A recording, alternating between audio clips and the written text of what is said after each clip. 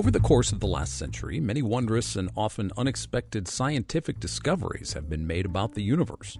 Chief among them, that our universe likely had a beginning, an idea that repulsed some scientists, as such a conclusion seemed like something straight out of the pages of Genesis.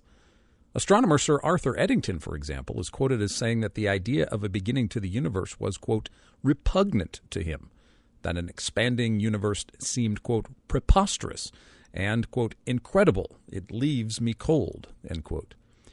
As the late astronomer Robert Jastrow famously quipped in 1992, quote, for the scientist who has lived by his faith in the power of reason, the story ends like a bad dream.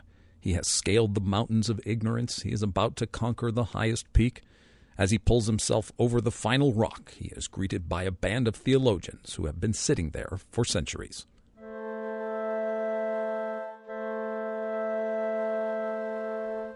And so what place does God have in the physics of the universe today, or in the last 100 years? Jastrow believed that, quote, when a scientist writes about God, his colleagues assume that he is either over the hill or going bonkers, end quote. The late British astronomer Fred Hoyle, who coined the term Big Bang as a kind of sarcastic epithet for the origin of the universe, like Jastrow, believed that a scientist who asserted God had anything to do with the universe would risk his entire career and the well-being of his family. As Hoyle writes in his autobiography in 1994, quote, either the universe is more complex than we think, in that variations of the laws are realized, in which case we happen to pick out the particular choices that are suited to our existence, or the universe is teleological, with the laws deliberately arranged by some agent to permit our existence. The latter view is, of course, common to most religions, but it were better for a scientist to have a millstone hung around his neck than that he should admit to such a belief. Yea, verily, if he does so, his papers will be rejected, he will receive no financial assistance in his work, the publishers of his books will receive threatening letters, and his children will be waylaid on their way home from school. As well might he seek to pass through the eye of a needle, for to hold such a view is the greatest possible scientific heresy. End quote.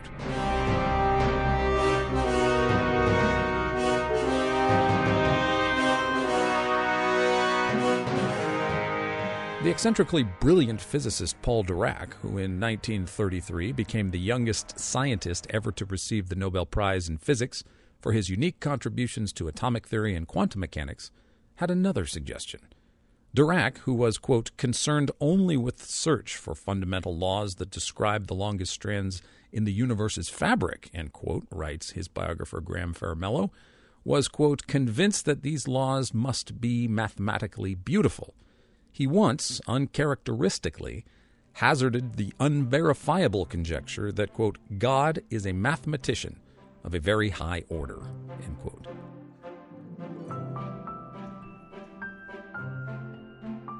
Dirac was not a theist by any stretch of the means, but his uncharacteristic observation about God being a mathematician of the highest order does indeed bring up the question of the intelligibility of the laws and properties of our universe, discovered in just the last century. Why is the universe intelligible in this way? Why these laws? Why these numbers? From where do they originate, if not in the mind of God? Albert Einstein, also not one who believed in the traditional Judeo-Christian concept of God, nevertheless used the term God when discoursing about the universe. Quote, God does not play dice, end quote, he famously said, to mean that he could not fathom a chaotically, randomly arranged universe, that there had to be some underlying unifying theory or explanation for why our universe is the way it is.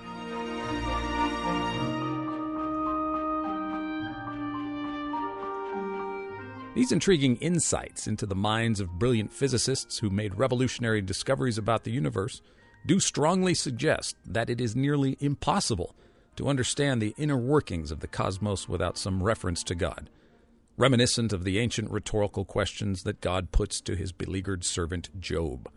Quote, can you bind the chains of the Pleiades or loose the cords of Orion? Can you lead forth a constellation in its season and guide the bear with her satellites? Do you know the ordinances of the heavens, or fix their rule over the earth?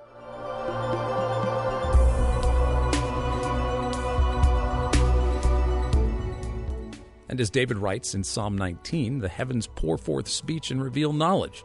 Day unto day and night unto night they unceasingly declare the glory of God.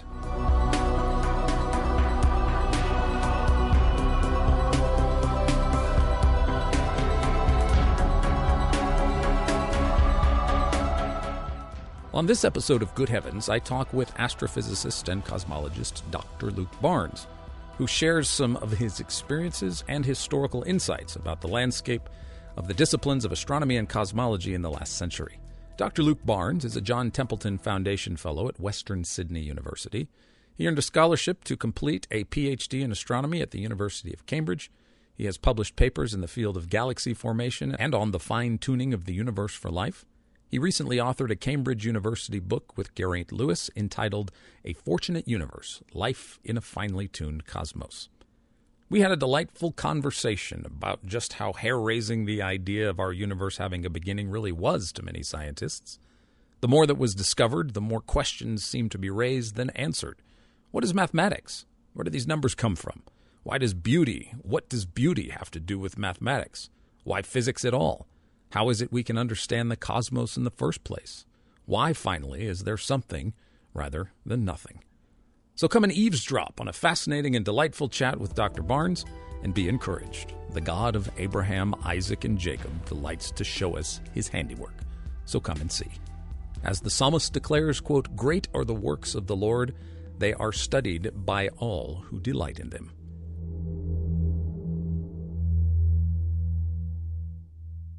Well, greetings, Dr. Barnes. Dr. Luke Barnes. I have Dr. Luke Barnes with me.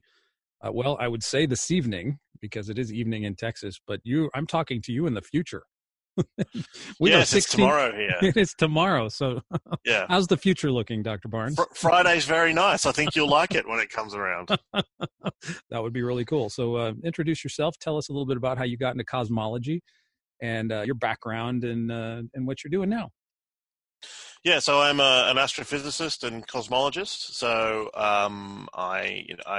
I grew up in Australia and did my undergraduate degrees here, and then I did a PhD in astronomy at the University of Cambridge, and then I worked in Zurich in Switzerland for 2 years in sort of astrophysics and astronomy.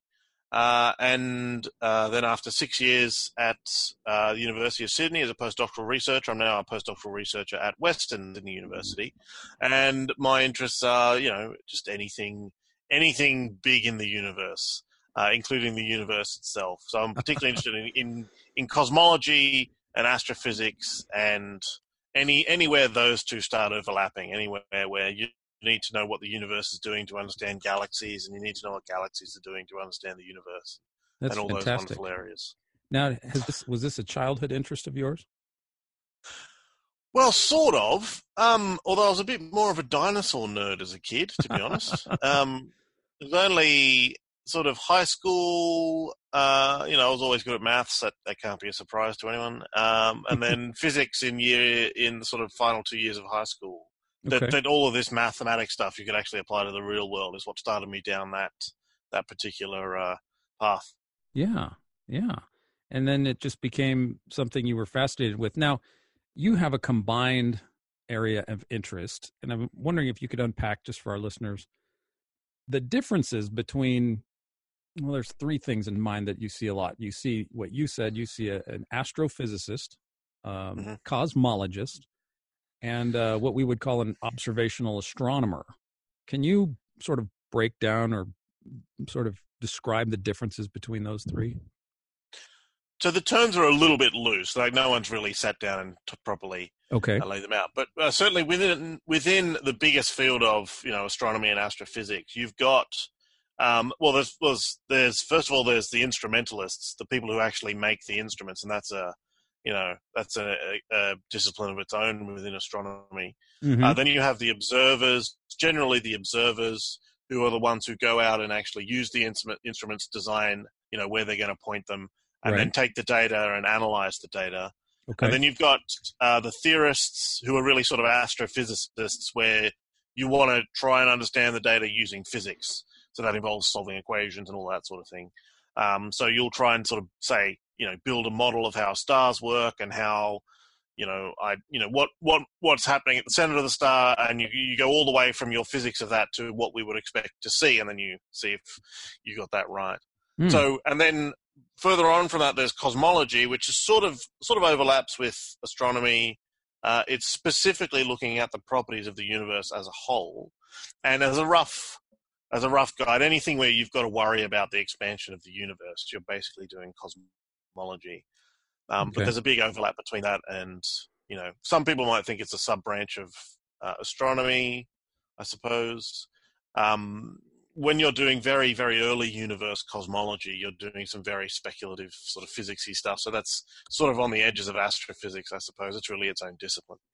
So that's sort of how things break down.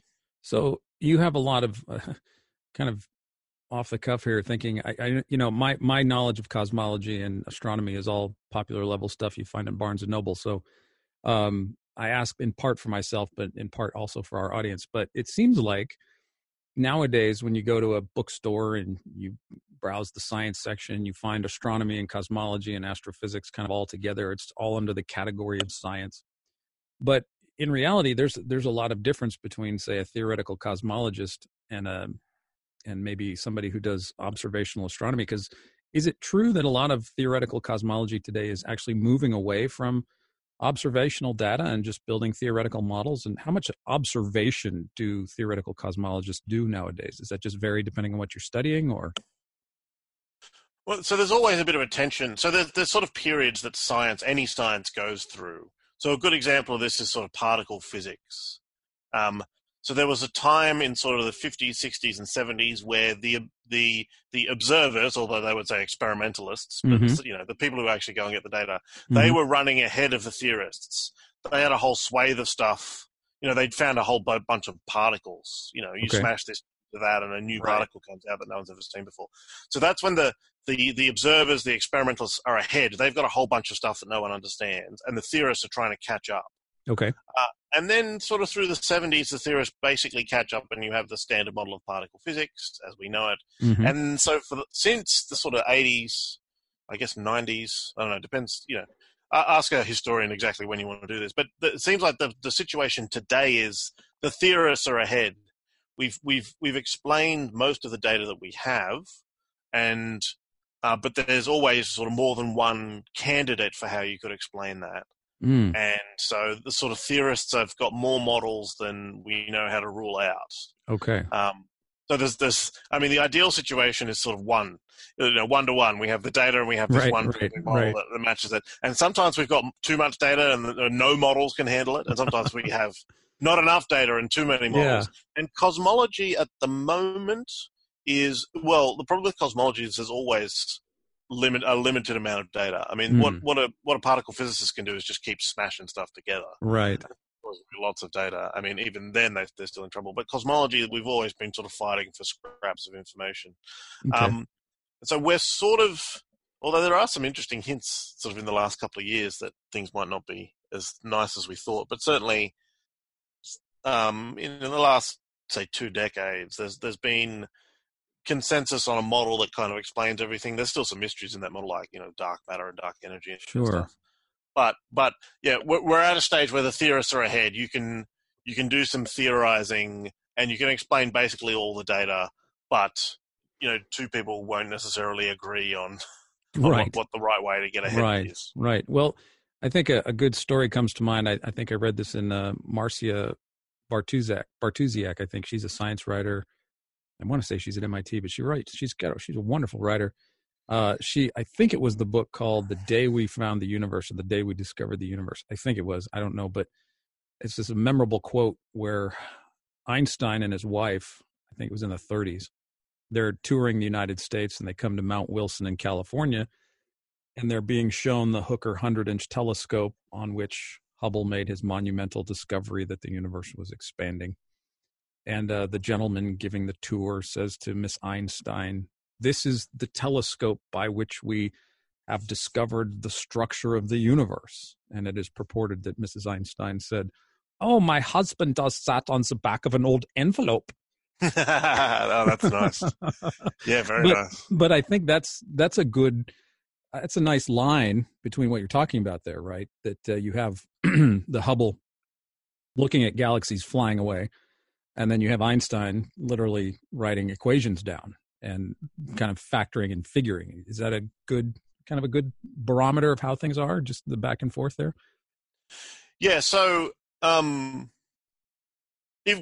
a theorist like Einstein, if they can get ahead of the observers and predict something before it turns up, that's obviously like the ideal. That's good stuff. Yeah. Yeah. That's. I mean, so Einstein predicting, the way that light would bend as it goes past the sun. That's sort of the stuff of legend. So, the theorists being ahead and proposing ideas that we can't quite test yet isn't such a bad thing unless they get way too far ahead that, most of this work is going to be wasted. And it's hard. I mean, it's hard to know what it is. I mean, so cosmology had a pretty, bad kind of reputation, even into the, 50 years after Einstein. It's still, so there's a quote from Ernest Rutherford, who was a famous physicist, but Yes. a experimentalist, so very hard-headed. And he said, don't let me catch anyone talking about the universe in my department.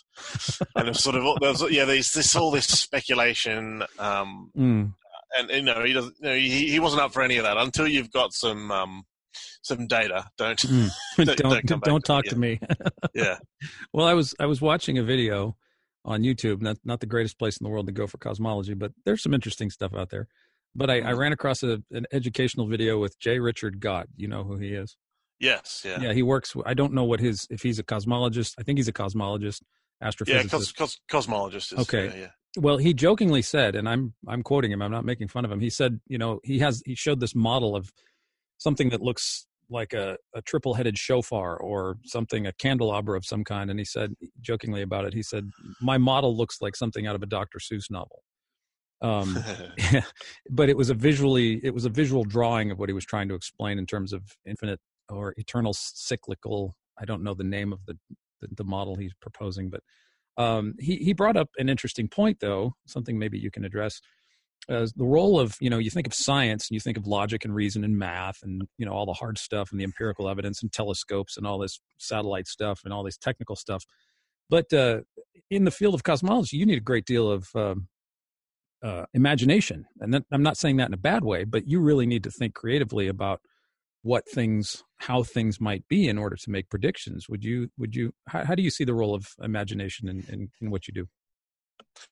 There is that first moment of every scientific theory starts with someone's idea and a qualitative idea and one that just sort of comes out of the blue. So there's a lovely quote from Paul Dirac, who was one of the greatest physicists of the 20th century. Yes, I love Dirac. Dirac's great. Yeah. There's a quote, something along the lines of, I always felt it was a bit strange that I got credit for some of my ideas because they seem to come to me out of nowhere. It's like, just an idea pops into his head. And it seemed odd that he got credit for it. But, there's the hard work to do of, I've had this idea about how the universe might be. I need to make it precise enough that I can make predictions with it. And that's where the mathematics is involved. Yes. But yeah, there is that first moment. I mean, Einstein, one of the reasons Einstein is so famous is because he has that idea of, what if gravity just is a curvature of space and time? I mean, you could have that thought, but then you've got a lot of mathematics to do. Yeah. And you've got to get it to the point where you start with that thought, and you've got a lot of steps to go before you can say, okay, therefore, when the light comes past the sun, it will be bent by this precise amount. Yes. And Einstein was able to get from sort of start to finish of that idea. Yeah, Eddington, was it 1919 when it was proven? Yes, yeah, that's the one. Eddington on an island off the coast of Africa, if I'm not mistaken. I think that's correct. Yeah, but it was remarkable that this guy from a patent office made a prediction on the back of an old envelope, and I don't know if that's how he did it, but he made this prediction that space time was a kind of invisible magic carpet fabric thing, and that if you looked at the sun and saw this star, it would bend the light this much. It was pretty remarkable. I mean, Well, so let me fill in the details. So he's working in a patent office before he has his sort of miracle year in 1905. Mm-hmm. But he comes up with three things. We can go into the other ones, but one of them is the special theory of relativity, which is not really about gravity, but it does turn out to be about space and time. Mm-hmm. It's about time dilation and length contraction and all those wonderful things. You can't go faster than the speed of light, E equals mc squared. That's all that wonderful stuff. Right. 3 years later, Minkowski, who was a mathematician, shows that Einstein's theory can be better written out as sort of this space and time together as a four-dimensional thing called space-time. Mm. And then Einstein tries to put all of this together into a theory of gravity, but he's got some serious mathematics ahead of him. So he gets a lot of help out from Marcel Grossman, and there's a bunch of mathematicians who he has to go and talk to about all this sort of stuff. So I'm sure there were lots of envelopes involved. Does he work independently of Georges Lemaitre, or did they work together? No, independently of Lemaitre. Lemaitre has come slightly later. So once he's got the theory of relativity in about 1915, he publishes the theory. And as far as he's concerned, good luck finding any solutions to this equation. He had some approximate solutions, which were enough to tell him how much light bent past the sun and all that sort of stuff. Yeah. But then, within about a year, Schwarzschild shows that there's this. He produces what's the solution for a black hole, actually for any static spherically symmetrical gravitational field, and that's an exact solution. And so everyone thinks, oh great, we're in business now. There might actually be solutions to this. And so then in the 20s, trying to describe the universe as a whole, you've got Alexander Friedman, and in the early 20s, but his work isn't much noticed. I think Einstein famously says something like, your mathematics is fine, but your physics is abominable. And then the same solution is found by Lemaitre he publishes his paper in 1927. Okay. And it's in this strange mix. So by 1929, Hubble will show that the universe is actually expanding. And Lemaitre almost could have shown that, but didn't quite. There's a bit of interesting physics in there. Well, there was a footnote in his original paper which basically almost did what Hubble did. But when it was translated into English, that footnote disappeared.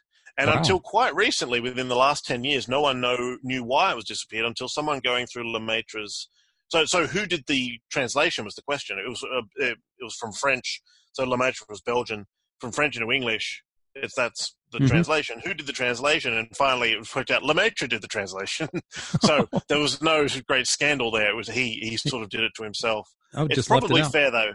Yeah, he didn't quite do what Hubble did. He assumed that there was a relationship between redshift and distance, whereas Hubble actually showed that there was a relationship between redshift. All right. But, so all of this is a really interesting, muddle of ideas coming thick and fast. That's amazing. I mean, it's just in a matter of not even 100 years, our knowledge of the universe increased exponentially. Because prior to 1929, as I understand it, and Hubble's discovery, you had the long-standing discussion about the universe being, well, it wasn't a discussion really; it was just an assumption of a static universe. And, it was always the case. Go back and talk a little bit about before the discovery of the expansion of the universe by Hubble. This always comes up. Einstein's greatest blunder. What exactly is that? And which equation does he make this blunder? And what is that? How did that lead to future discoveries that we now know? How did that all unpack? So the blunder is it's associated with Einstein put into his equation a term called the cosmological constant, and that's called the blunder. But actually, the blunder is it's his own words, and it's reported by one person, so we're not entirely sure. Blunder, he's being a bit harsh on himself. Okay. So when Einstein's talking to Friedman in the early 1920s, and he's looking at his equations, the reason why he says the mathematics is fine but the physics is abominable is precisely because Friedman's universe was not static. It moved. It moved. It expanded. And so Einstein, and it's very difficult to make a universe in Einstein's theory of general relativity, which doesn't have this property overall as a whole. It's very difficult to make a static universe. Mm-hmm. And so Einstein, if he had sort of, I think what he was kicking himself about when he talks about the blunder is, if he just sort of believed his equations and trusted his equations, he could have predicted the expansion of the universe, the redshift of the galaxies, 5 years before it was observed, and then that would have been huge. As it happens, it all sort of came in one rush together with theory and observation working together. So what Einstein did is, if you start with what Friedman was doing, and you think, well, no, the universe isn't expanding, that's definitely not happening. How can I make a static universe? One thing that you can do is, when Einstein goes from his first principles, and then he has to do all that maths we were talking about, you start from your principles and you're sort of heading on that road towards the final thing. There are always some sort of forks in that road you could take, which are sort of complications. And so at each point you've got a decision to make, and you just try and take the easiest way. So, for example, Einstein could have made his space-time. There's a property called torsion, which is you make it twisty. Okay. And he went, okay, I could do that, but that's just complication. Let me just leave that aside. I'll take the simple thing, and I'll just keep chugging down the road. At some point, he has the option of introducing the cosmological constant, and it's there legitimately so it's not a fudge factor in a sort of, it's completely arbitrary. He has a choice to introduce it on that road, and he doesn't initially in his 1915 work because he doesn't need it. And so he just takes the simplest option, and off we go to general relativity. So he thinks now, okay, well, whoops, where I ended up, general relativity is telling me that the universe is not static, but we all know, in inverted commas, that it is static. So he sort of backs up the road and takes that fork towards the cosmological constant, adds that into the equation, and then if you tune that number just right, you can make a static universe. So in one sense, what he's doing is kind of like, and I don't mean, it's kind of a rough equivalency here, but he was kind of trying to save the static universe. That's exactly what he was doing. Like the medievals were trying to save epicycles, and just kind of, well, everybody knows the Earth doesn't move, so we have to, or everybody knows that the planets move in circles. So we have to kind of save the theory or save the idea because everybody knows this. So he was trying to keep the universe in place with the fudge factor or the blunder. It was trying to, like a parking brake on the universe. It does not move. It can't move. And so that's what he was doing, pretty much, keeping the universe stable. Yeah, that's basically it. Although the funny thing is it's static, but it's not actually stable. So Eddington proved a couple of years later it's static, but it's static like a pencil balanced on its end. The slightest nudge will make it expand or contract. So you sneeze and so it in fact apart. Exactly. So in fact he hadn't saved it after all, and by this time he'd thrown the cosmological constant away anyway because this was after 1929. But it is interesting if you rewound history and you start in say 1915 and you go again. Around that time, there's an astronomer called Vesto Slipher. Yes. Who has. So when Hubble puts his data together, it's distances and redshift. So it's how far away is this galaxy and how much is the light from that galaxy stretched to longer wavelengths. Yes. That the data about the stretching comes from Vesto Slipher. So they were sort of given to Hubble. Okay. So he's sort of part of the hero here. But if you take all of these hints, it would be very easy to sort of just shuffle history again and things come out. Slipher could have seen that the universe expanded because he noticed that all these galaxies, all their light is redshifted. Einstein, if he just sort of said, hang on a minute, why do I think the universe is static? It's just because I don't see anything. Well, if it's all expanding away from me, I wouldn't see things like buzzing around in the night sky. It would seem like it is. If he'd got the redshift hint from Slipher, if people had paid more attention to Friedman, if Einstein had realized that this cosmological constant trick actually doesn't work, it doesn't make a static universe, if that argument had come, if he'd realized that straight away, there's 1,000 different sort of permutations how the first decade of cosmology turns out. So it was a huge huge paradigm shift in our understanding of the universe in 1929, where you have Lemaitre, where you have Einstein, you have Schleifer, you have all of these different facets coming in together to sort of unequivocally show that the universe is in a state of expansion. Is that correct? There's no question about the expansion rate, right? Well, at that point in time, there's still, like I said, cosmology, the people have always been a bit suspicious. So there's a book I love by a famous American astronomer, James Jeans, and he. So he's got a book called Stars in Their Courses. He's very famous. He's very well known. But even he, I think this is 1935. Mm-hmm. So, it's, oh, sorry. I've got it mixed up with someone else. He's English. He's not American. Okay. But he's writing in 1935 saying, Hubble seems to have shown that there's these redshifts, but we've got to just wait and see whether all this turns out to be real or not. He's still like backing away from. Let's not just put. Let's all our not eggs jump to in this basket. conclusion. Yeah. Yeah. It'll be in the 1940s there'll be alternatives to the Big Bang theory put forward, like the steady state model from Fred Hoyle, and it'll be quite a while before things sort of settle down.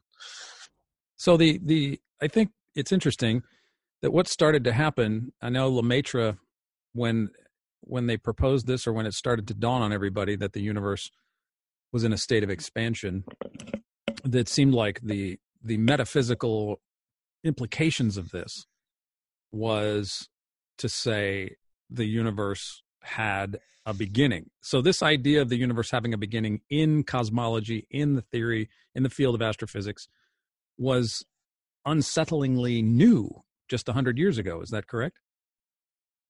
Yeah. So George Lemaitre, is a priest, Mm-hmm. and so as well as a cosmologist. And yeah, it's definitely true that one of the reasons why people were unsettled by the sort of Lemaitre's picture, Friedman's picture, the not a steady state picture, but sort of a standard Big Bang kind of picture, Mm-hmm. is that it looked for all the world like the universe had some sort of beginning. And there's all sorts of interesting quotes. The funny thing is, it's not that any religious people jump on that bandwagon and immediately start saying, we've proved creation. And in particular, Lemaitre was very, he actually writes to the Pope himself to say, all right, just, he put it better than this, but let's not just put all our eggs in this basket. This is just a model for them. Right. Don't say that this is, we found proof of creation or anything like that. Right. I remember that caution. I mean, that cautionary note is often repeated by skeptics, I know. Yeah, I think it's useful to have in mind. But yes, it is. It's not so much that the religious people go, it's that a whole bunch of cosmologists who are atheists say, oh, no, we can't possibly have this. Fred Hoyle says, this is clearly just, supernatural creation sneaking in the back door. Yes. And there's famous quote, there's quotes from scientists saying, that the fact that the universe is eternal and has always existed is a precondition of all of science. It's like it's a basic assumption of all of science. We can't change throw that away. Yeah. So yeah, again, that's a really kind of that's an interesting thing. It sort of unsettles a whole lot of people. And just for what it is. That's the fascinating thing. Here's science, and it takes a while for this actually to catch on. There's some hesitation. I know Eddington had said at one point he was abhorred or he loathed or something. He couldn't stand the idea of a universe with a beginning. It was just abhorrent to him or something like this. But this was generally the gut reaction. Which is funny because... Go ahead. Yeah, well, Eddington was a Quaker, so that's kind of interesting, actually. I'd have loved him to sort of expand on that more, but yeah. So go on. Well, I think I wish I had the quote somewhere, but it was, I say, preposterous or unsettling, or it was something unnerving to him, the idea of the universe having a beginning. It just, maybe it was just the idea that, just as you said earlier, that the model of a static, steady state, the eternal always existing universe, just going from that to a universe with a beginning just seemed to blow people's minds. It was a very unsettling paradigm shift within the science. Yeah, I remember the quote. I wish I had it to hand as well. Yeah, Eddington doesn't jump on that bandwagon either. So, like I said, it's not that that religious people jump on this. It's that atheists sort of are repelled by it. And so an awful lot of the alternative models to the Big Bang Theory come out of, fairly straightforwardly, this kind of desire that we can't have that kind of, sort of beginning just hanging around the universe. Yeah, it just seems like it's hard to, and that's kind of what I wanted to touch on, the shocking reality of what science had uncovered. Just it's hard to conceive. But I think what you're seeing now, especially in the, you tell me because you're in the field. I have a quote here from Hawking from his Grand Design, where he says that quote, a great many universes were created out of nothing. Their creation does not require the intervention of some supernatural being or God. Rather, these multiple universes arise naturally from physical law, end quote. That's on page 8 and 9 of the Grand Design. But that, Luke, seems to be very much the spirit of a lot of contemporary cosmological models that try to do an end around a universe with a beginning. Do you find that to be true, or is that hyperbole and apologetics, or what is the state of the discipline? Are we still trying to do end arounds with a universe with a beginning, coming up with alternative explanations without God? What do you see there? Well, there's a couple of things to say here. First of all, there's not any sort of proof that there's a beginning, and it's almost, I mean, science in general doesn't really prove anything. You just get evidence one way or another, right, and you keep moving on. And in particular, there's the earliest parts of the universe are obviously going to stretch, or almost certainly going to stretch our understanding of physical law. So there is a big sort of question mark at the beginning there. We can extrapolate all the way to the beginning if we just stay with Einstein's general theory of relativity, and then there's a beginning there, and it's a singular beginning.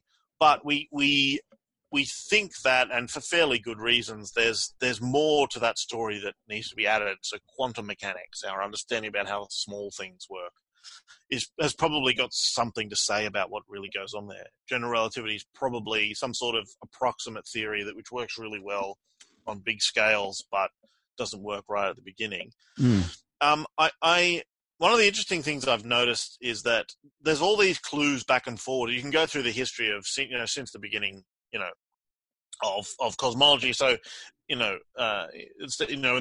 20s, we find out the universe expanding into the most simple explanation is that the universe has a beginning, and then people say, oh, maybe there's a bouncing universe. Maybe it goes up and down. The Big Bang was actually a big bounce. And then in the 30s, it proved that, no, that's not going to work. Richard Tolman shows the bounces won't all be the same, and so they have to get bigger. And then there's the thought, oh, maybe, the singularity is there because we assume a perfectly smooth, basically assuming that something is a perfect sphere, whereas actually it's going to have some lumps and bumps, and maybe that will get rid of the singularity. And then what Hawking and Penrose are famous for is their theorems in the 60s and 70s, which show that, no, that's not going to help. You can't avoid a singularity just by making a lumpy universe. Actually, under very general conditions, they turn up in general relativity. And so you think, okay, they're there under fairly general conditions, but not all conditions. Maybe if there's some sort of matter out there that has repulsive gravity, maybe that will help avoid a beginning. And then it seemed like we needed that sort of thing. If there was repulsive gravity in the very early universe, that might explain some things about our universe via a theory called cosmic inflation. Anyway, all this sort of back and forth clues and counter clues. There's like stronger versions of Penrose and Hawking's theorems. There's speculations about what an actual quantum theory of gravity might look like. In all of these clues, it seems to me, this is just my observations, but no one tried to put a beginning into the universe. They sort of found them already lurking there in models that they had. However, lots of people have tried to make a universe that doesn't have a beginning, but they have to really try. You've got to actually go looking for one of those. They didn't happen across them. And sometimes they thought they had one without a beginning, and then it turned out there was a beginning there after all. But the state of play is, I think, there's a lot of clues that point towards a beginning. On average, there's probably, to my estimation, more in that direction than not.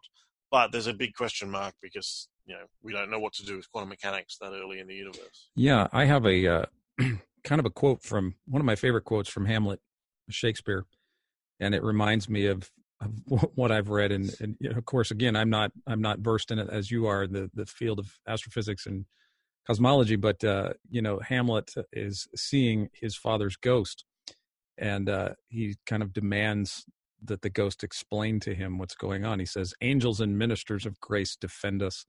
Be thou a spirit of health or goblin damned. Bring with thee heirs from heaven or blast from hell. Be thy intents wicked or charitable. Thou comest in such a questionable shape that I will speak to thee." And that kind of reminds me of the field of quantum mechanics in some sense. Or questionable shapes. Yeah, questionable shapes of the parameters of fine-tuning. And although, despite what our cosmogonies, our origin theories might be, it seems like the field of astrophysics and cosmology is scratching their heads, staring at Hamlet's ghost, going, where did all these figures come from? It's not like the mathematics is questionable. It's the metaphysical implications of where did we get all these numbers and data, correct? Is that fine-tuning is what you've spoken a lot on. And that's a befuddling mystery in the field, is it not? Like, where did all this come from? Yeah, well, fine-tuning is more like the question, why is it this kind of stuff rather than some other kind of stuff? Where it comes from I think, I certainly hope, Lawrence Krauss wrote a book that was supposed to explain why there is something rather than nothing. And I think it is, when he was occasionally sort of candid and honest about it, he recognized that he was just sort of using that to get people to read his book, that it didn't answer that question at all. Yeah. He just wanted to talk about some cosmology. Well, and there was equivocation there with nothing. It's like, what did he mean by that? Yeah, I think it was just him. That was just branding.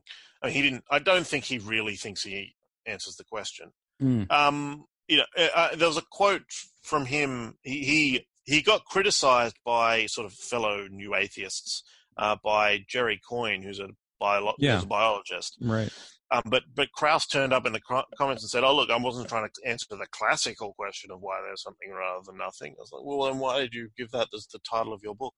So I think there's a really interesting conversation between a couple of philosophers and some cosmologists, which I saw a couple of years ago. One of the philosophers was David Albert, who I have a very high regard for. And one of the cosmologists was Neil Turok, who's quite well known within cosmology. Okay. And Albert was saying that he'd been reading. He's not any sort of believer, not a theist, but he'd been reading Augustine, so famous Christian theologian, 1600 years ago, and it was sort of fascinating that there was an awful lot of questions there that Augustine raises that are just, you could just transpose straight into the modern day, and they're still quite, they're still quite pressing. They're still right on the money. And Turok tried to say, look, the difference between us and Augustine is that we have a lot more data about the universe.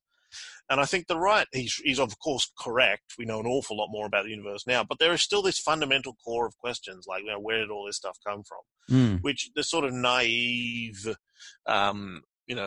scientist who hasn't done enough physics, hasn't done enough philosophy, thinks that, if I just try and science a bit harder, I'll get the answer to this out of my science. And there's a more of a, possibly more of an acknowledgement these days that no, that's not the sort of question that science could possibly answer at all. Either you do what Sean Carroll advocates in his book, The Big Picture, which is basically you say, look, at some point, explanations have to stop, and existence is a pretty mysterious thing. So if we just have to posit that some things exist and just leave it there, then that might be just the best that we can do. It's almost like a theological move there, where you just brute fact something.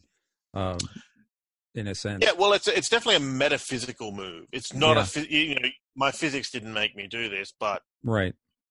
It's infinitely better than if I just do a bit more science. But right. And then we can have a proper conversation about which is better, that move or some other move. Well, you do a good. I've heard you speak. You do a good example of what you call Alberta's blackboard, where you have that final equation. Yeah, you want to talk a little bit about that? I think it speaks right to what you're saying. Yeah. So one of the other things that so suppose Sean's right. Well, suppose we do science, and then one day we sort of solve the universe the way you might solve a crossword puzzle, and we've actually filled everything in. Mm-hmm. Maybe we don't know all the details, but we know all the fundamental rules. So yes. I guess the analogy there might be, some chess pieces try to work out what the rules of chess are. They might not have totally worked out all the strategies of chess. Now that's a great big textbook, strategies of chess. But they could have at least worked out what the rules of chess are, what all the pieces can do and what the pieces are. So I sort of imagine that in the future, some physicist, Alberta, Einstein's great granddaughter or something, just walks up to a chalkboard and writes down an equation, and then that's basically it. That's the rules of our universe. And at that point, as Albert was sort of seeing, and as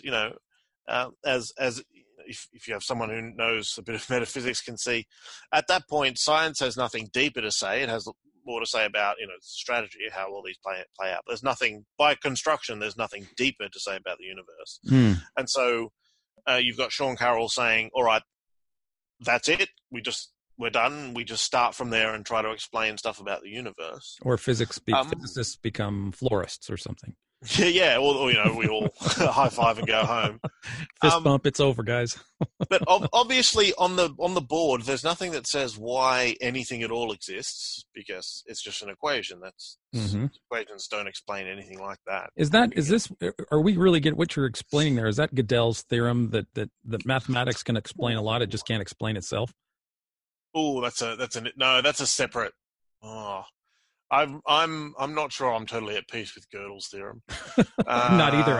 It's a very confusing. Okay, so here's my for the reader for the listener. Sorry. Sort of by wide agreement, the greatest mathematician of the 20th century was David Hilbert, a German.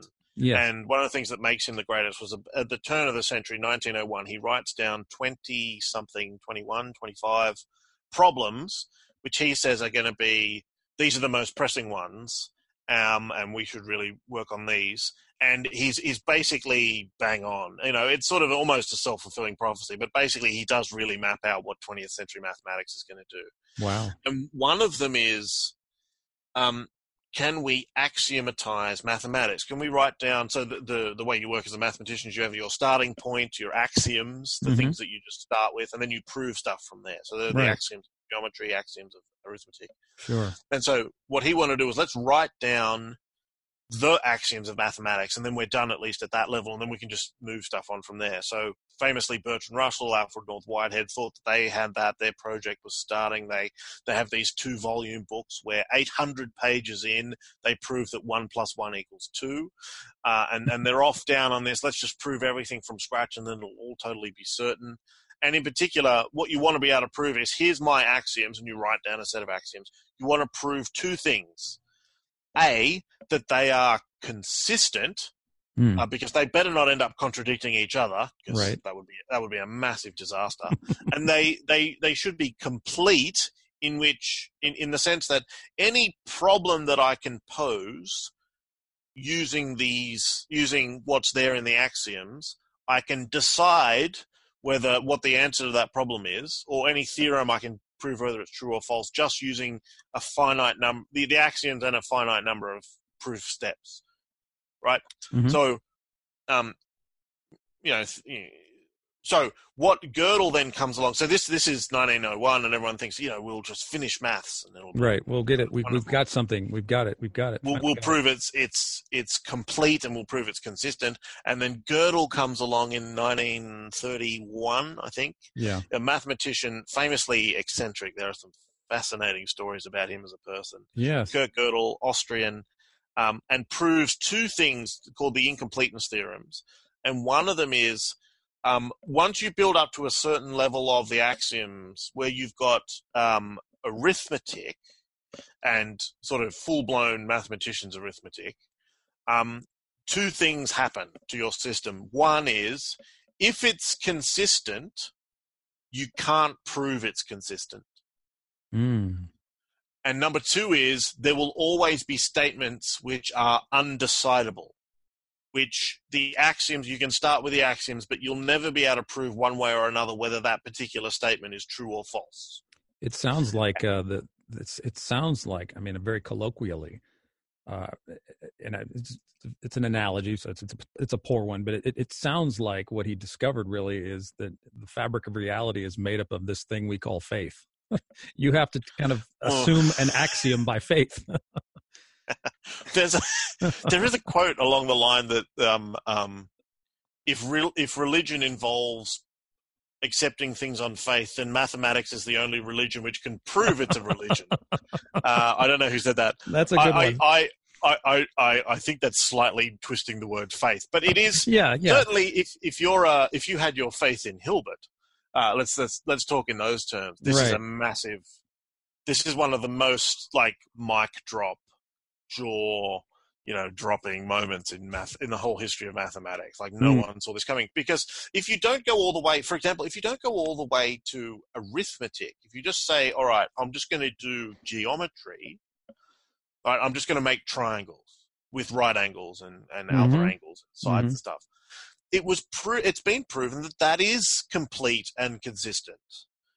Right. So it's not that all of maths is just completely out the window. No. It's only past a certain point, then suddenly everything goes out the window.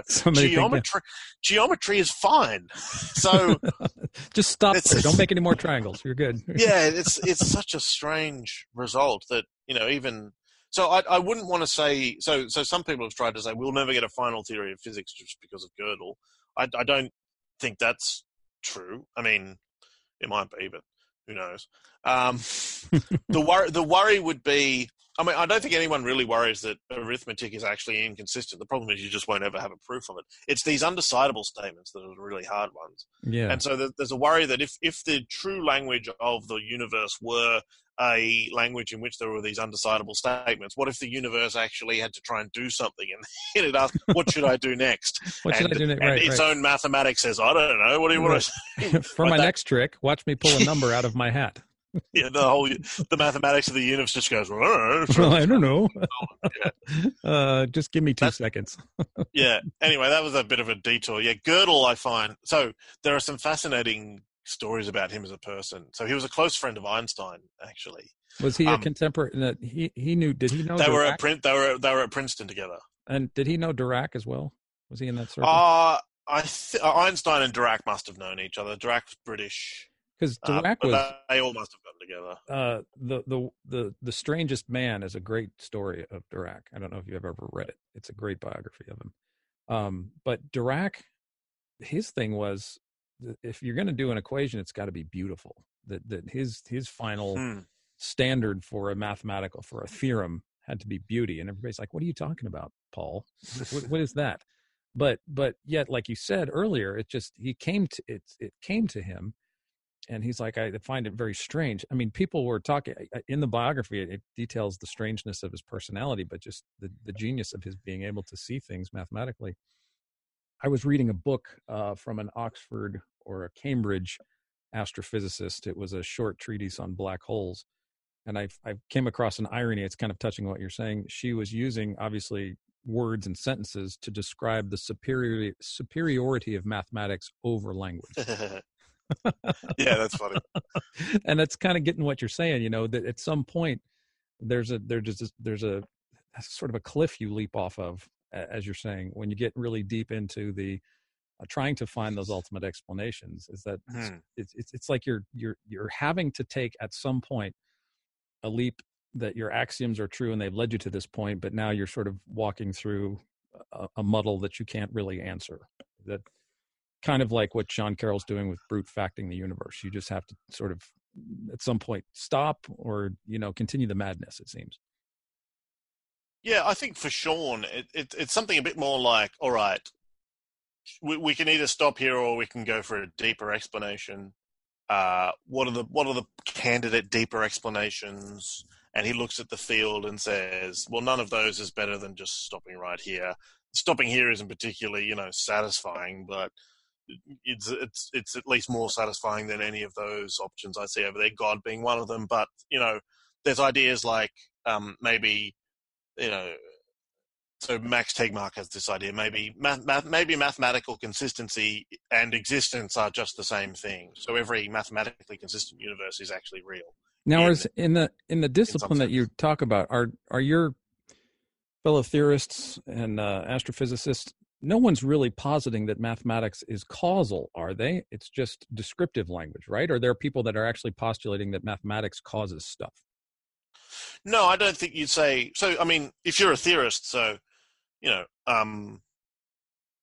you can I can write down equations galore, and most of them won't describe anything. So there can't be anything. It's a massive leap for just to say there's any connection between mathematics and reality itself. I Mm-hmm. think, yeah, I personally would say it describes reality. Mm. I think that's what Sean Carroll would say, for example. He's a Humean. Yeah, but there are these sort of subspecies of they're called Platonists or Neoplatonists who think Mm-hmm. that in some sense mathematical things exist in Yeah, some broader sense of exist. that's Penrose's Um, idea, that he actually has yeah. an idea that it's not. It is sort of a Neoplatonic, where mathematics, if there were no human beings, mathematics still has this realm of the ideal, or some sort of objective realm where mathematics are real, just not Mm, in a tangible sense, but intellectually, metaphysically, there is a reality to mathematics that are, for lack of a better word, transcendent to our human species. mm. And as you say, it's kind of weird that it's even applicable to our understanding of the universe. Like you say, a huge leap that math can explain the hugeness of the cosmos, as you said at the beginning. How is it that our mathematics, if we call it ours, can actually nicely describe and replicate what's out there on that scale?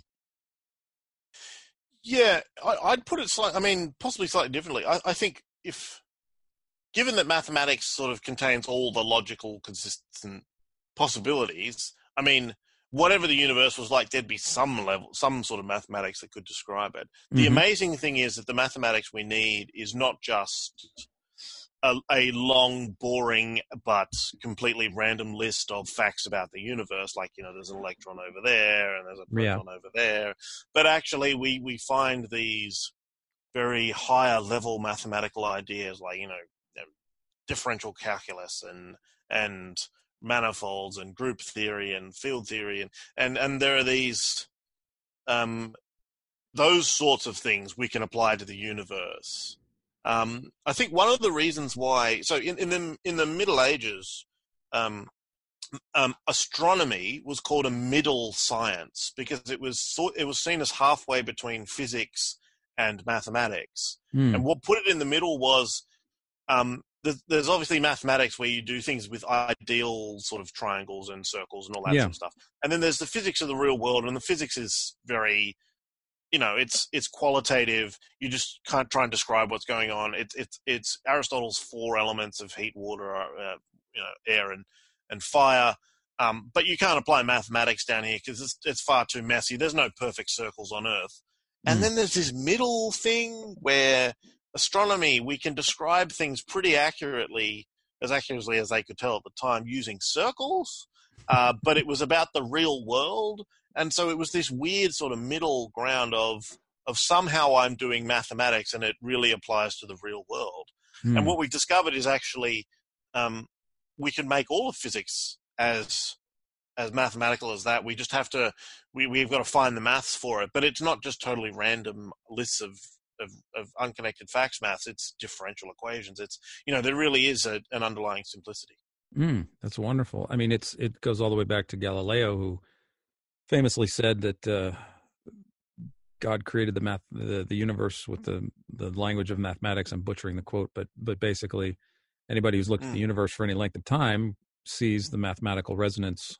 Melissa Cain Travis in our book talks about this, the idea that mathematics is a definitive kind of language for which physics doesn't have an ultimate explanation. It's just there and useful, but there's no mathematics can't explain itself, can't explain its origins. It just seems to be there and useful, and people take it for granted. But how to explain mathematics? How do your secular counterparts, do they ignore the origins of mathematics? Do they delve into it? Is this a metaphysical question that is kind of off the table, or they just assume its efficacy and don't question its origin? What's the attitude of mathematics in the field today? I'm not. I really should start going and ask people about that, because I'm interested. I've just never got to. I just got. It fascinates me. I'm not making a judgment on anybody. It just be curious to really know, how do people. Is it just something they don't think about? It'd be lovely to hear you get into that maybe a little bit more when you can. That would be great. Yeah, I think.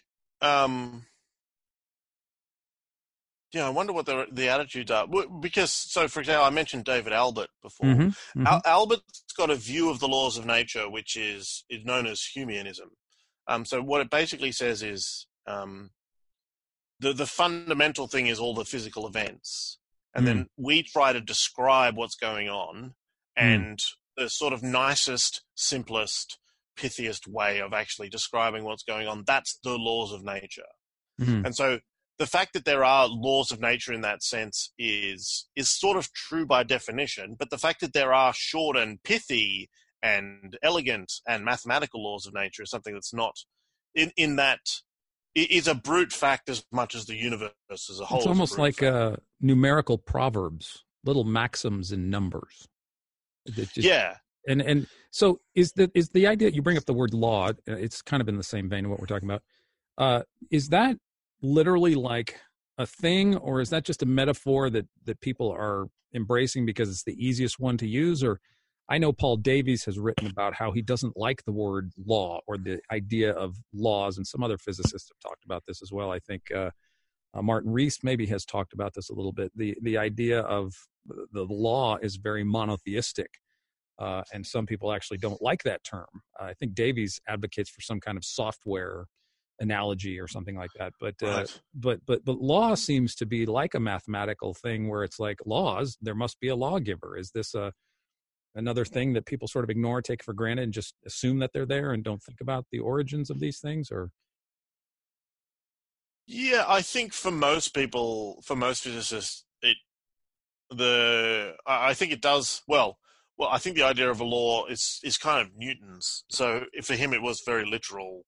Mm-hmm. There's a lawgiver, and I think most people, once you write down then the law of gravity, you're really talking just about the equation of gravity, and so it loses its theological overtones. Okay, but there is a sort of worry. So there's the alternative to what I just called the Humean. So after David Hume view is called the governance view, that there are these mathematical equations that somehow direct the universe and tell electrons which way to go. And there are serious debates about. So I actually sort of witnessed one of them. There was two. I was at a conference over my winter, your summer, and there were two philosophers of science there, and they had different views. One of them was saying was a Humean, saying that the stuff of the universe is fundamental and the laws is just how we talk about it. The other one had a view that actually the laws themselves are fundamental. They're part of the stuff of the universe in some sense. He's not a theist at all. And there was a debate that got a little bit heated about whether this was a hangover, whether the fact that the second guy thought that this was a plausible view was sort of a hangover of theology, just waiting there, and the second guy denying this charge as being, slanderous. Oh my and I mean, there were old colleagues who'd had this discussion a whole lot of times. It wasn't. It was vigorous, but it was not in any way acrimonious. It was good to watch. This is very much an ongoing debate about, do we think that there are laws out there just because of this hangover and we think Yeah. God is moving stuff around in the universe? Well, I know Michael Ward in our Story of the Cosmos book, he was my master's degree thesis advisor. Mhm. And he had pointed out to me, reminded me, of course, this is not an original thought with him, but, in the medieval cosmos, you had angelic beings pushing planets around. And, there was sort of this animistic view of the universe where there were attendant beings moving planets, et cetera, et cetera. But it seems like the metaphors of laws and obedience are far more anthropomorphic than anything in the medieval world was, because now you have you have particles and stars actually obeying laws as if they understand the laws and they are moving in accordance with those laws. And so the metaphor, and not that any physicist takes this seriously, but the metaphor is far more anthropomorphic and animistic, if you will, than anything that the medievals could have conceived. Yeah, that's a serious charge. I do know there's a funny comment by Richard Feynman in one of his lectures. Uh-huh. So in the, as you said, in the old days, in the medieval time, the angels needed to push the planets around in their orbit. Mm-hmm. And Feynman noted with Newton, because you have a law of inertia, things tend to move in a straight line.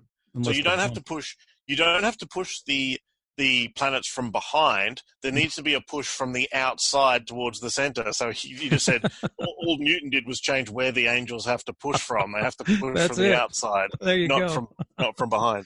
Right, right. Being funny, of course. But right, of course. I do want to say, there's something that I hear a lot of sort of theists falling into a trap of either God explains it or the laws of nature explain it. I particularly find this when I don't particularly have a dog in this race, but when we talk about the origin of life, say, so something that's totally outside my area, and people say someone comes up with an idea, maybe RNA forms first and then DNA forms and then a cell forms and something like that. And they describe some theory like that as a naturalistic theory. And it's not a naturalistic theory. It's just a natural theory. It could be true and theism could be true. So therefore it can't be a naturalistic theory if it could be true and naturalism could be false.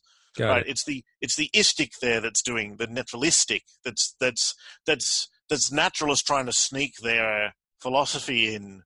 But no, it's just a natural theory. It might be a theory put forward for completely bad reasons and with no empirical support, and they might think it's replacing God, and that's why they think it's good. All of that's behind the scenes. But even if it were true, it's not a naturalistic theory. It's a natural theory.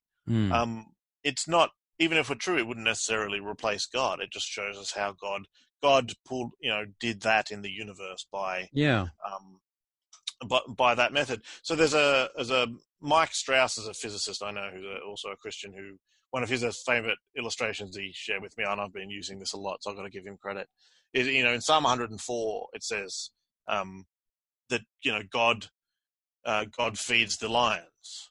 He feeds the lions and brings them out.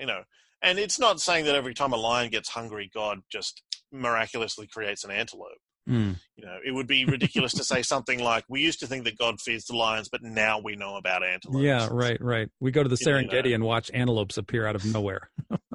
Yeah. And so the theory of antelopes is not a naturalistic theory. Right. It's not I'm trying to explain how lions get fed without God. Right. Yeah. And I think, if you can see it in that case, it's hard, we're so used to origin of life being such more of a battleground than how lions get fed, but it's exactly the same point. It is. That's a good way to put it, Luke. I think looking at it in much more simpler terms than that makes the argument seem like, okay, I see what you're saying. You say that said, I mean, there might be every good reason to to look at some of these natural theories of the origin of life and be skeptical. I'll leave that to other people. Right. You say, I think it's either you or Geraint in your Fortunate Universe book on 265. It goes right along the lines of what we've been talking about. You say life forms, you can tell me if this is you or Geraint, life forms may be special to science because scientists are life forms. In science, what we observe depends not only on what is out there, but also on with what we are observing. What you see in the night sky depends an awful lot on what you're looking through. It depends on the atmosphere, the mirror, the detector, the software, and the sentient meat sitting in front of the computer screen. I thought it was a wonderful short paragraph about how we are not only observers, but interpreters. And your quote reminded me of something Lewis said, C.S. Lewis said, the other Lewis, C.S. Lewis said in The Magician's Nephew. And he says, what you see depends a lot on where you're standing and what kind of person you are. How much do you see personal anti-theistic or bias in the discipline in terms of when people, because I see a lot of metaphysics being spoken about in these debates, as you were just pointing out earlier. Positions seem to be argued from a point of maybe some behind-the-scenes anti-theism rather than maybe observational or data-driven science. Do you find that to be accurate, or is that just a caricature of anti-theism in science, or do you think that's really the anti-theistic metaphysics that may be driving the theory? Do you think that there's a reality to that charge? Yeah, I think there definitely is. I mean, when when Lawrence Krauss writes a book, The Universe from Nothing, it's the science is not driving any of that, because science doesn't have an answer to the question of why there is something rather than nothing. It's purely his naturalistic philosophy, and it's a naturalistic philosophy which is pretending to be science. It's not just being honest and saying, "Hey, I'm on philosophy. Let's try and deal with whether this is a good philosophy, a good worldview." That, at least, in that sense, Sean Carroll's book, The Big Picture, is infinitely better than Krauss's book, just because it knows what the difference is between what science can answer and what it can't. And so I definitely see that. And, when Hawking says something like, the universe exists because there is such a law as gravity, I mean, the science isn't driving him to that conclusion, because, again, that it can't possibly drive him to that conclusion. There's a gap between what the science can say and saying anything about why existence is there. You at that point you've crossed over into metaphysics, and so I think one of the problems here is that there's you tell the history of philosophy in the 20th century. There's this movement called logical positivism. Yeah, it's being recycled today especially in social media. The idea. Yeah, but the idea that. I'll say it and then you let me know if I'm right or wrong. No, go ahead.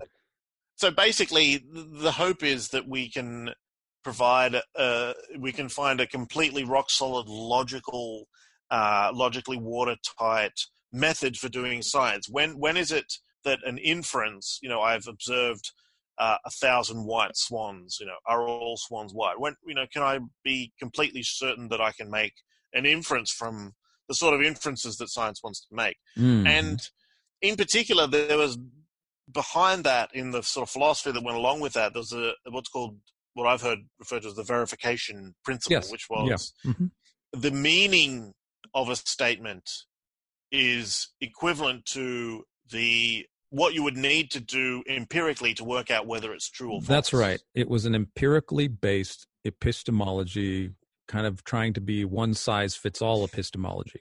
It wasn't that empiricism is bad. It was more like, let's use empirical data for all kinds of knowledge claims. And so the logical positivists fell apart because they couldn't agree upon how much empirical evidence would you require in order to move from inference to fact, as you just said.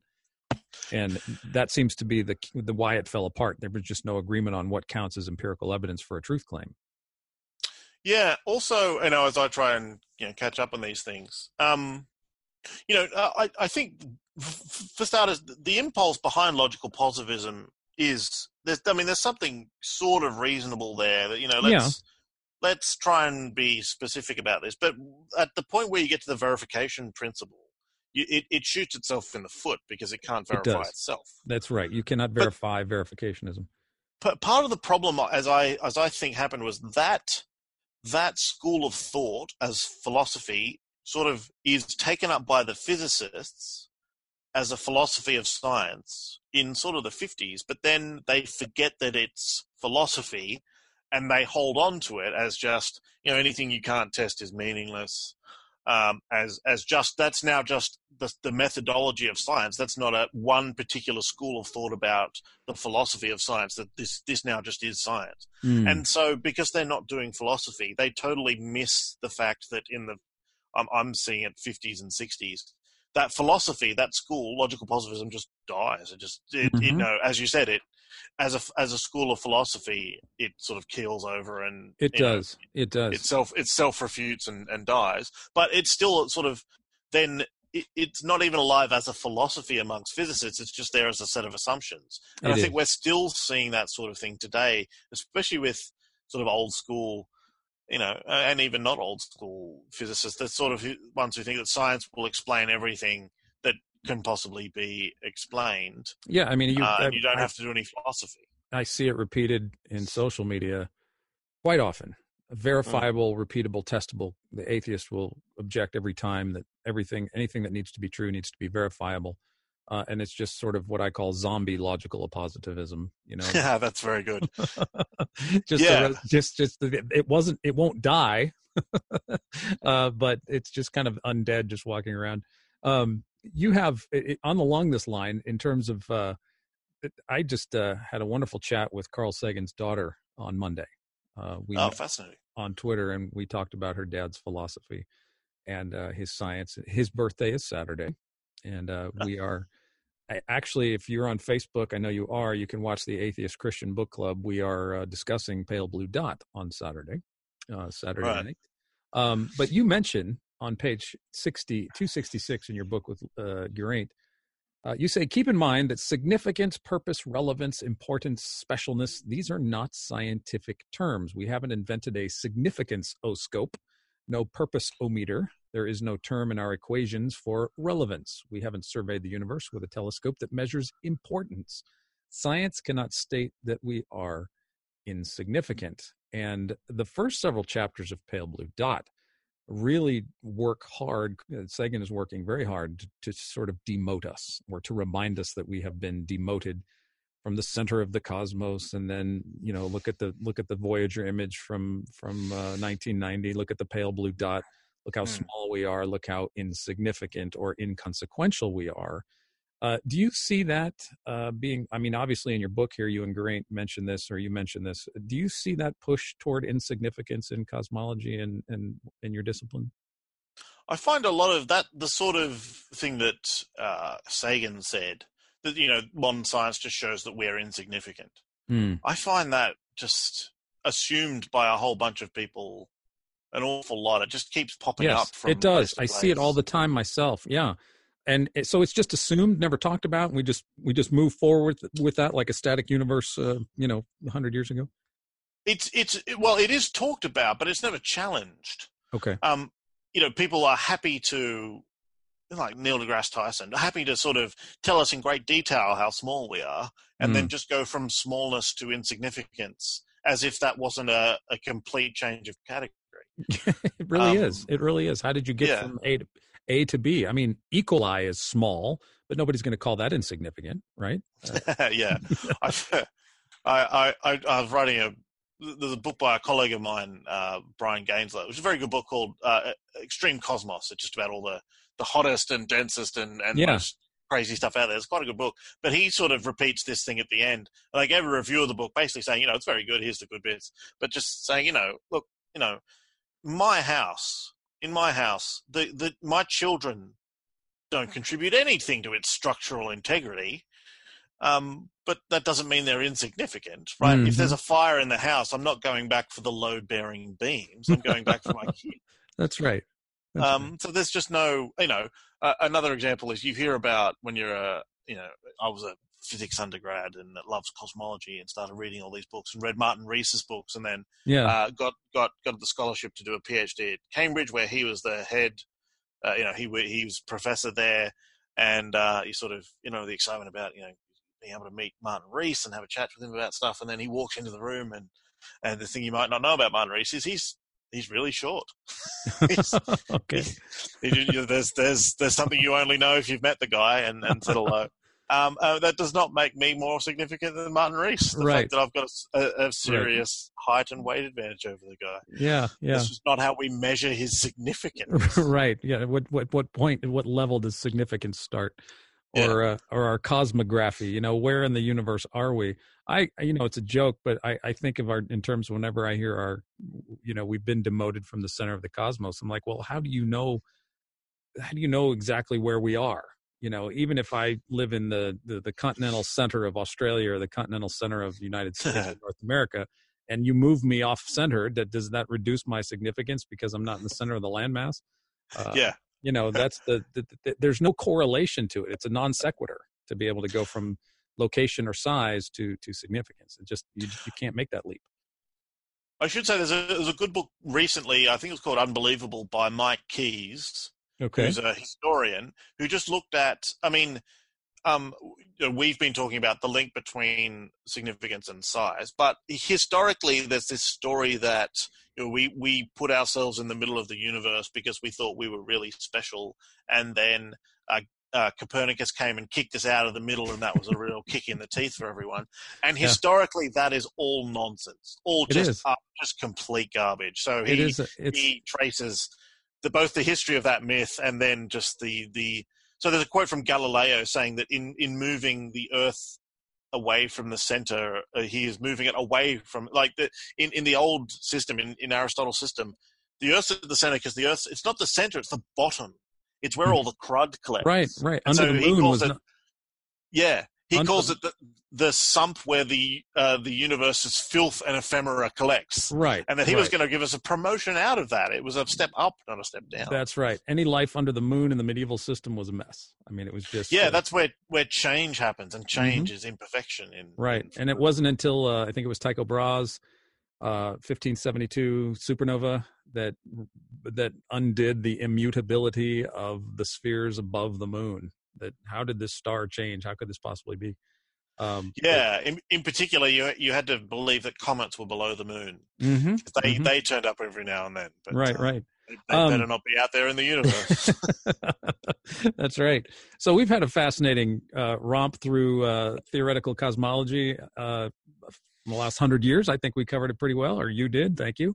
I want to give you some time to talk about your new book with Geraint coming out in February, I believe. What are you guys talking about? Yes, it is.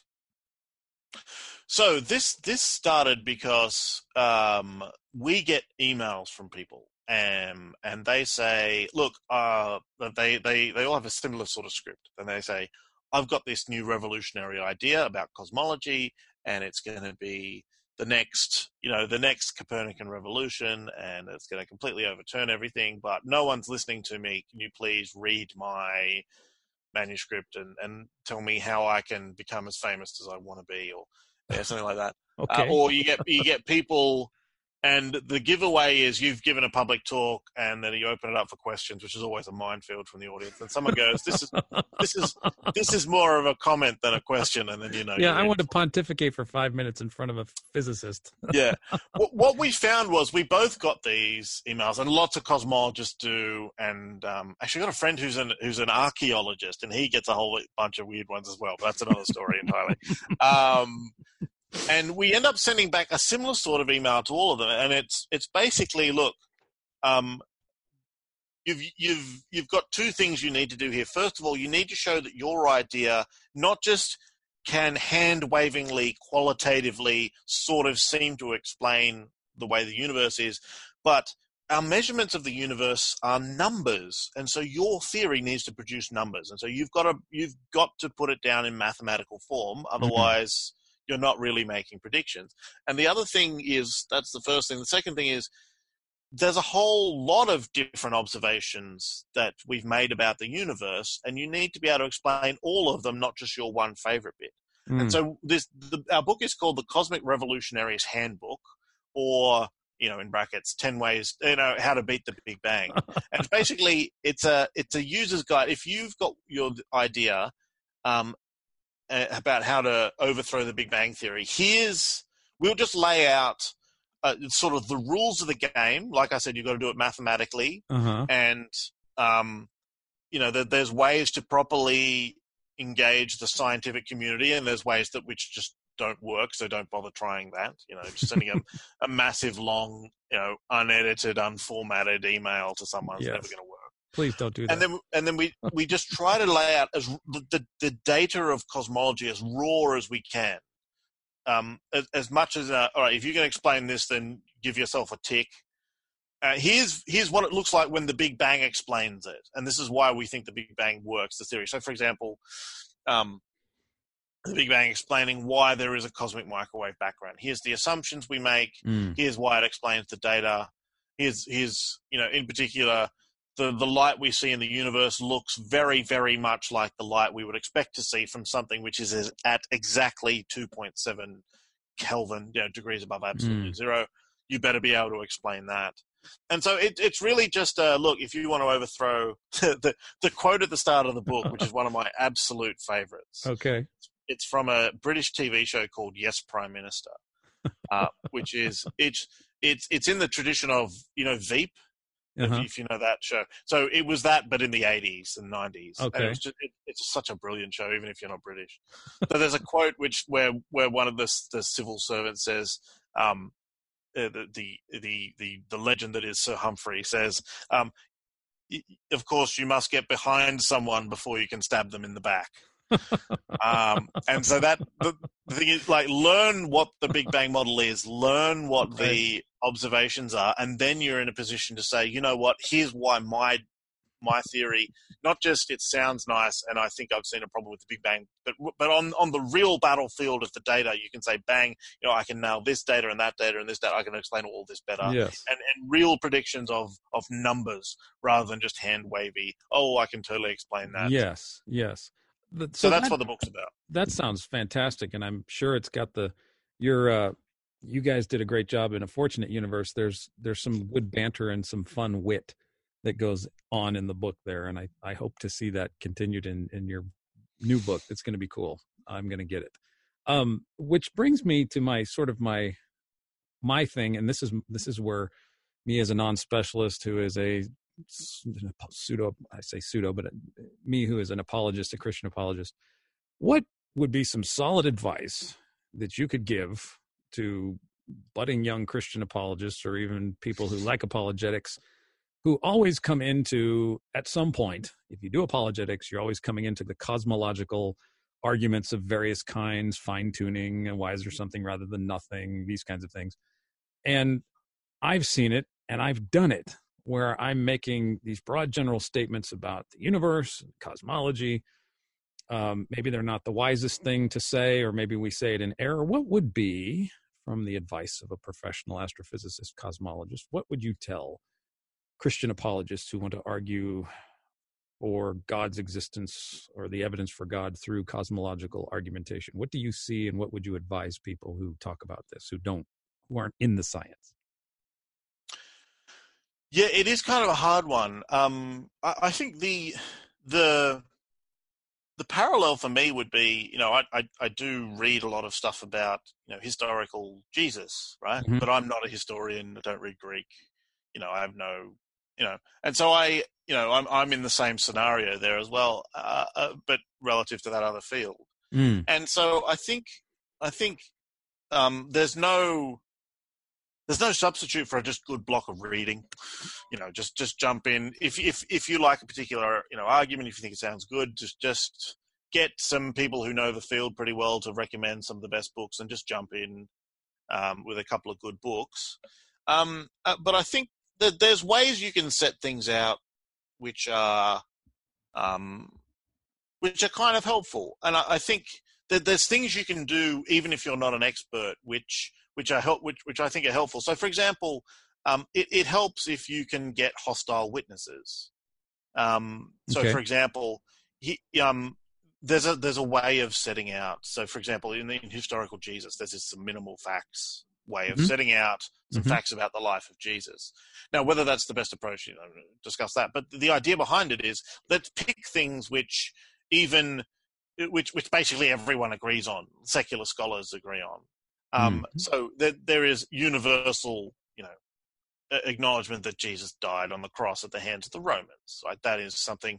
If you don't think that happened in the life of Jesus, you're either one of the extremely small fraction of people who are Jesus mythicists, or possibly you're a Muslim and you think that because Muhammad said it. But other than those two groups, basically everyone believes that happens on rock solid historical grounds. And so you might not know every little detail about, maybe I can't read the New Testament in Greek, but you can still say, look, that much is rock solid. You can say, you can remember quotes, Bart Ehrman and Gerd Ludemann saying things like, "This is the most secure fact of ancient history." That's useful. So there are things you can do if you know the. There are usually good sort of popular level books on these things. Obviously, I think mine on the fine tuning argument is clearly the best one. It's pretty good. There are, the books that you can get you up to speed on these pretty well. And then if you just say, look, if you're in a position where you can say, look, this is something where one of the things I like about our book is that I'm a Christian and Geraint's an atheist. And you can say, look, here's a book written by a Christian and an atheist, and they both agree on this. And most of the, the people who actually study this field agree on at least this basic fact. And then you've got to be a bit precise about that, what that is. In particular, the word fine tuning can be misinterpreted, But small changes to the fundamental constant, the way the universe is set up, would make a universe which is basically a disaster for life. That much is pretty well decided, and then there's a debate about what all that means. So I think my advice there would be read the right sort of people, find someone who actually knows the field. If I've know a couple of people who are historians and know the history quite well. So if I want to chase a bit deeper into that area, I'm going to go ask them for what book I should read on a particular thing. And then, do a bit of reading. In particular, I think there's ways of setting out the fine-tuning argument, which are actually even simpler than the way that I set it out in the book. I've got a paper coming out about this soon in Ergo. It's in a philosophy journal, so it's a little bit technical, but actually the way it sets out the argument itself avoid some objections that tend to pop up. Okay. And so if you can follow a couple of books and a couple of papers, I think you're in reasonable shape.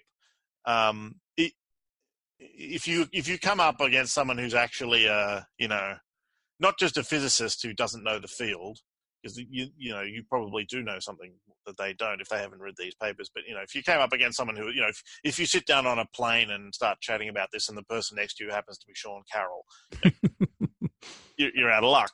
You're done. Good luck. But see what you can do. Have a chat. He's a nice guy. But for most people, you can at least give them the reassurance that look, this is not something that is just something that theists made up. So it's a good, basically, in general, if you're going to argue for it formally, read up on it and do your homework. I mean, that's just basic stuff. Yeah, there's a good book called, which I'm sure you've read, Tactics by Greg Koukl. Yes, that's I have to actually, it's on my list, but I hear good things about it. So still read it, but the short story of that book is, and go and read it because it's good. So don't just take my summary of it. But basically, there's always three things you can say. There's always three things you've got in your back pocket for any conversation. And one of them is the question, what do you mean by that? Not used as any sort of tactic, but actually sometimes you really have to do. Like, what are you talking press about? People, yeah. And the second question is, why do you think that? And in particular, you're looking for not just the history of how they came to learn that, but what reasons do you have for that particular belief? And the reason why that's important because maybe they've never thought of that, or maybe they're in a very different, if you're thinking scientifically and they're thinking sort of more postmodern-y, then you need to have that conversation rather than whatever you're talking about. And the third one is you always have in your back pocket that's a really good question. I don't know. Do you mind if I get back to you and we have a chat about it at some later time? And if you get a person who's genuinely seeking, then do that. They can't be, if they want to say, I've been thinking about these questions for ages, they can't be bothered if it takes you a week to get back to them. Like if they really want the answer, then that gives you time to go and chat to people. So I think always having those three things in your back pocket, of let's go deeper into what you think. Let's really think harder about why we think what we think, and maybe I don't know the answer, and we have to go and have a closer look at some stuff. Mm. Well, that's good. I mean, that's all good advice. It really is. It's not just. I mean, I know my knowledge of cosmology and astronomy is very lay oriented, but I just happen to fall into a group of wonderful scholars and people such as yourself that have helped me and developed my thinking. So thank you for being a part of the story of the cosmos. And I don't know if it's on your Australian Amazon, but story is the cheapest it's been since it's been out. It's like $10 on American Amazon right now. Ah, cool. Actually, So, why don't we just double check that? Yeah, because that is worth. That's great Christmas shopping right there. It's $10. That is wonderful, and I can heartily recommend that book for Christmas because my next book doesn't come out before Christmas. Yeah, so this would be that's fine. A good introduction to Luke's writing is in the chapter of the Story of the Cosmos that he writes with Alan Heinlein, and then if that's interesting to you, you can read a Fortunate Universe that he writes with Geraint Lewis, which is witty and informative. And as Luke said, a Christian and an atheist, here's what they agree on. And basically, it's wonderful reading, and I think it should be required reading if you're going to get into the fine-tuning arguments. But I don't know if Story of the Cosmos is cheap on your Amazon or not. It's 15 Australian dollars on Kindle, so that seems pretty good to me. Okay. Although that printed copy is really nicely printed. Oh, I quite love my version. I quite like it. Oh, it is it's far more handsome than, I mean, I knew Harvest House was going to do a good job on it, but they really went all out with the artwork. It really, really glossy, beautiful pictures. It's like an astronomy field guide. It's my only regret about the book is that we didn't have a chapter on backyard astronomy, I really wanted one, but they didn't think it was a good idea that I wrote 3 chapters in the book. And I didn't think that was a good idea either because I'm the least qualified of everybody. But that was the only thing that I thought it was missing was just basic backyard eyeball astronomy because, well, it would be different in your part of the country than it would be in mine in terms of stars and constellations because I've never seen the southern hemisphere sky. I would love to. Yeah, I've been giving talks recently on just what's in the night sky tonight, and people always love it. Even just the littlest things like that's Betelgeuse and that's Rigel and that's Can you see do you see Orion in your skies? Yes, although it's upside down, of course. Okay, and it's low on the horizon, I would imagine, right? Low in the horizon in a certain part of the year, which I probably should know off the top of my head, but don't. But Sarah Salvander, I joke with Sarah, who's in our book. She's a black hole expert, and I said Sarah jokes. She's self-deprecating about it. She's like, she doesn't know constellations or stars. And I'm like, well, I didn't. Yeah, so I came out of physics. I'm a theorist, and so I didn't really either. So actually, giving these talks involves a frankly embarrassing amount of googling for me. That's funny. That's really funny. But I that's one of my loves. I go out when it's clear, and I'll take my little hand app. And I'll go learn star constellations and star names and try to learn names by sight. And it's a lot of fun. It brings me a lot of peace and joy to be able to just do eyeball astronomy. It's great. Well, sir, thank you so much for taking your invaluable time to chat with me today. And I appreciate it. Anything that you'd like to wrap up in terms of how you as a believer, how this field of work edifies you or how you see the glory of God in what you do, or any final thoughts you'd like to add before we part ways for the time? I think you just about ended it there. So I was at a conference which was called Consider the Heavens, and people think about it in theory, but go and look at the stars. Like really go and look at it. I mean, get away from whatever city you may be in, and get out to a proper dark spot and give your eyes the time to settle. For about 15 minutes to just get properly used to the darkness, and take a picnic rug and lie down. Really, like it is. I'm an astronomer, and when I tell that to people, a lot of people just have to tell me about this experience they had with the night sky. It is one of it should be a required thing that everyone must do at some point in their life. But sadly, we don't do enough because we all live in cities. That's right. But you don't just look at the wonderful pictures that come out of the Hubble Space Telescope and all that sort of stuff. You go and look at the stars. Right. Michael talks about that in the chapter in our book. He talks about how we've been very satisfied with substituting images of the universe for the actual encounter with the universe with our own two eyes. Yeah. And it's absolutely essential that we get back to doing that. I think it is. I think it, I think, one of the reasons why it's easy to kind of ignore, we were talking before about, Sagan and deGrasse Tyson saying that, the universe is immense and so we're just tiny and insignificant. But actually, if you go and look at the universe, people have feelings of smallness, but not of insignificance. Yeah. It has a fascinating effect on people. It does. It's almost, I was talking to a friend of mine about this just the other night. It seems like between, the reflection that Carl Sagan has of the pale blue dot, and it's almost psalmic, like what David reflects on in Psalm 8, where you look at the universe and immediately what seems to come to mind is the question of who I am in the midst of all of that. And, David asks, when I look at the moon and the stars, the works of thy fingers, what is man that you are mindful of him, and the son of man that you care for him? And even though Carl Sagan took a secular route, he's still contemplating our existence in the universe. And it seems like there's an axiomatic default that every time you contemplate the universe, you are filled with this sense of wonder and you begin to question, in a good way, why am I here? What am I doing?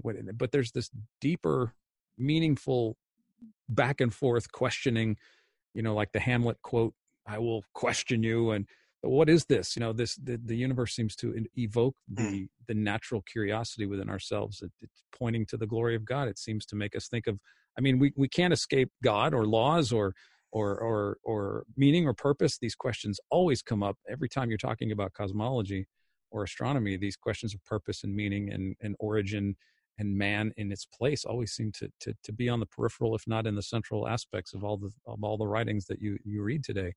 I think it's beautiful, and I think that's kind of the way God made it. But I just want to mention really quickly your blog. Are you still actively blogging at Letters to Nature? Less often than I used to, but occasionally I'll jump on there. So yeah, Letters to Nature at WordPress.com. Can you briefly, what are some topics that you cover? Because I think that's a great resource for people that might not even be familiar with your writings. And what do you find to be most widely read there? What do people like? What's on there? What can you resource there? So actually, if you click on, I think if you go there, there's a page there I think I've set up, which has some of my favorite ones. So if you just click my name at the top on the bar and then look down, it'll say some of my favorite posts can be found here, just rather than trying to read all of them. But there's an awful lot of stuff on fine tuning. It's kind of how I got into it in the first place. That there was a whole lot of stuff which was written which was terrible, so I just started critiquing that. Okay. But there's a whole bunch of other interesting stuff. It's a way of getting thoughts out of my head. It's been quite therapeutic for me. I don't really write for anyone else. But so a couple of posts there's a post called Why Science Cannot Explain Why Anything at All Exists, which we sort of covered here today, but that one gets a lot of reading from a whole bunch of people. I've written some posts on what you should read if you want to get into these things. I had a really interesting set where it was just, all right, I'm just going to work out how far you can hit a baseball or a cricket ball with wind resistance, and actually did the calculations for that. And then one of the things I worked out was what difference it makes the altitude that the pitch is at. And that actually got picked up by a couple of cricket commentators, which I was very happy about. Not relevant to my science at all, but yeah. And you and Geraint do a series of videos. Are you guys still doing some video talks or little podcast video talks? Yep. Where can that be? Just post. So we have a YouTube channel called Lass, Lewis and Barnes, which people can find, where we just spend about 15-20 minutes just answering questions that we get from public talks and all that sort of thing. So if you go on YouTube and look for a Lass, Lewis and Barnes. So I posted one yesterday where we just have a chat about what happens if you fall into a black hole, which is, it's not good news, but it's awfully fun for a physicist. Yeah, so we just, roughly every 2 weeks, we post those up there, and we get some good feedback about those. They're a lot of fun. That's great. And so just to clarify, statistically, I know Neil deGrasse Tyson talks about death by black hole all the time, but statistically speaking, according to the Center for Disease Control, as far as I know, no one's ever died from a black hole. I'm pretty sure. I tried to look in the whole of history. I think only 3 people have died because of the vacuum of space. There were some Russian cosmonauts who their ship malfunctioned. Oh, I think that's right. So I mean, there's been the Challenger disaster, but that the ship blew up. It would have killed them. They didn't asphyxiate in the vacuum of space. They got burned alive, unfortunately. But deGrasse Tyson loves to talk about how space is it's all killer and it's all coming to get us. But eat us for lunch, right? It's very unpleasant. Yeah, but no, as you get, he I assume is quite happy to walk around outside. Exactly. Yeah, it's not that bad. It really isn't. But you read, it's funny to see in the literature, even just a cursory sampling of the historical development of our universe, some of the violence and the metaphors and the similes that people use to describe the monstrosity, the death, the monstrosity, the collisions, the explosions. It's just like a Mad Max movie. It's just terrible. Nobody wants to live there. But yet, as you say, it's like, oh, isn't the universe wonderful? And I love to go outside and look at the sunshine and the stars and everything is beautiful. So they want to have their chaotic cake and yet eat the wonders of the finely tuned biosphere in which we live as well. So it's not all bad. Yeah, I mean, we're fine. We're all right. We're not going to get swallowed by a black hole that's 26,000 light years away from us right now. We're okay. We're observing from a distance, and that's fine, and that's really cool. Yeah, people complain about the emptiness of space, but that's what's keeping all the other stuff at a distance. Like, that's right. Do you want that stuff to be next to us? And I find, one of the objections, I'm sure you hear this a lot. I hear it a lot. One of the objections is, well, if God created the universe, or if the fine tuning, if the universe was fine tuned for life, why are we it? I'm like, well, the fine tuning argument doesn't deal with the quantity of life in the universe. It just says that the universe is, I think that's the weak anthropic, right? It just permits life. That's correct. That's the bare bones. It doesn't deal in quantities. It doesn't say the universe must have billions of other human beings. It just says that this universe allows for carbon-based life in this situation. Yeah, it's really just, there's such a difference between the bits of the sort of universes where life is possible from the ones where it isn't possible. Yeah.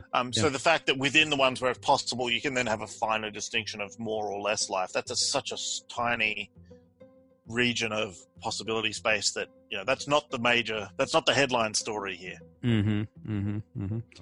But thank you so much, Luke, for taking time to chat. It was a wonderful chat. I wanted to kind of just let it develop organically, and I really had an enjoyable time talking to you and hearing you explain the history of cosmology of the last 100 years. Wonderful. Thank you, sir. Yeah, thanks for that. That was good. Yeah. A good chat. Yes, sir.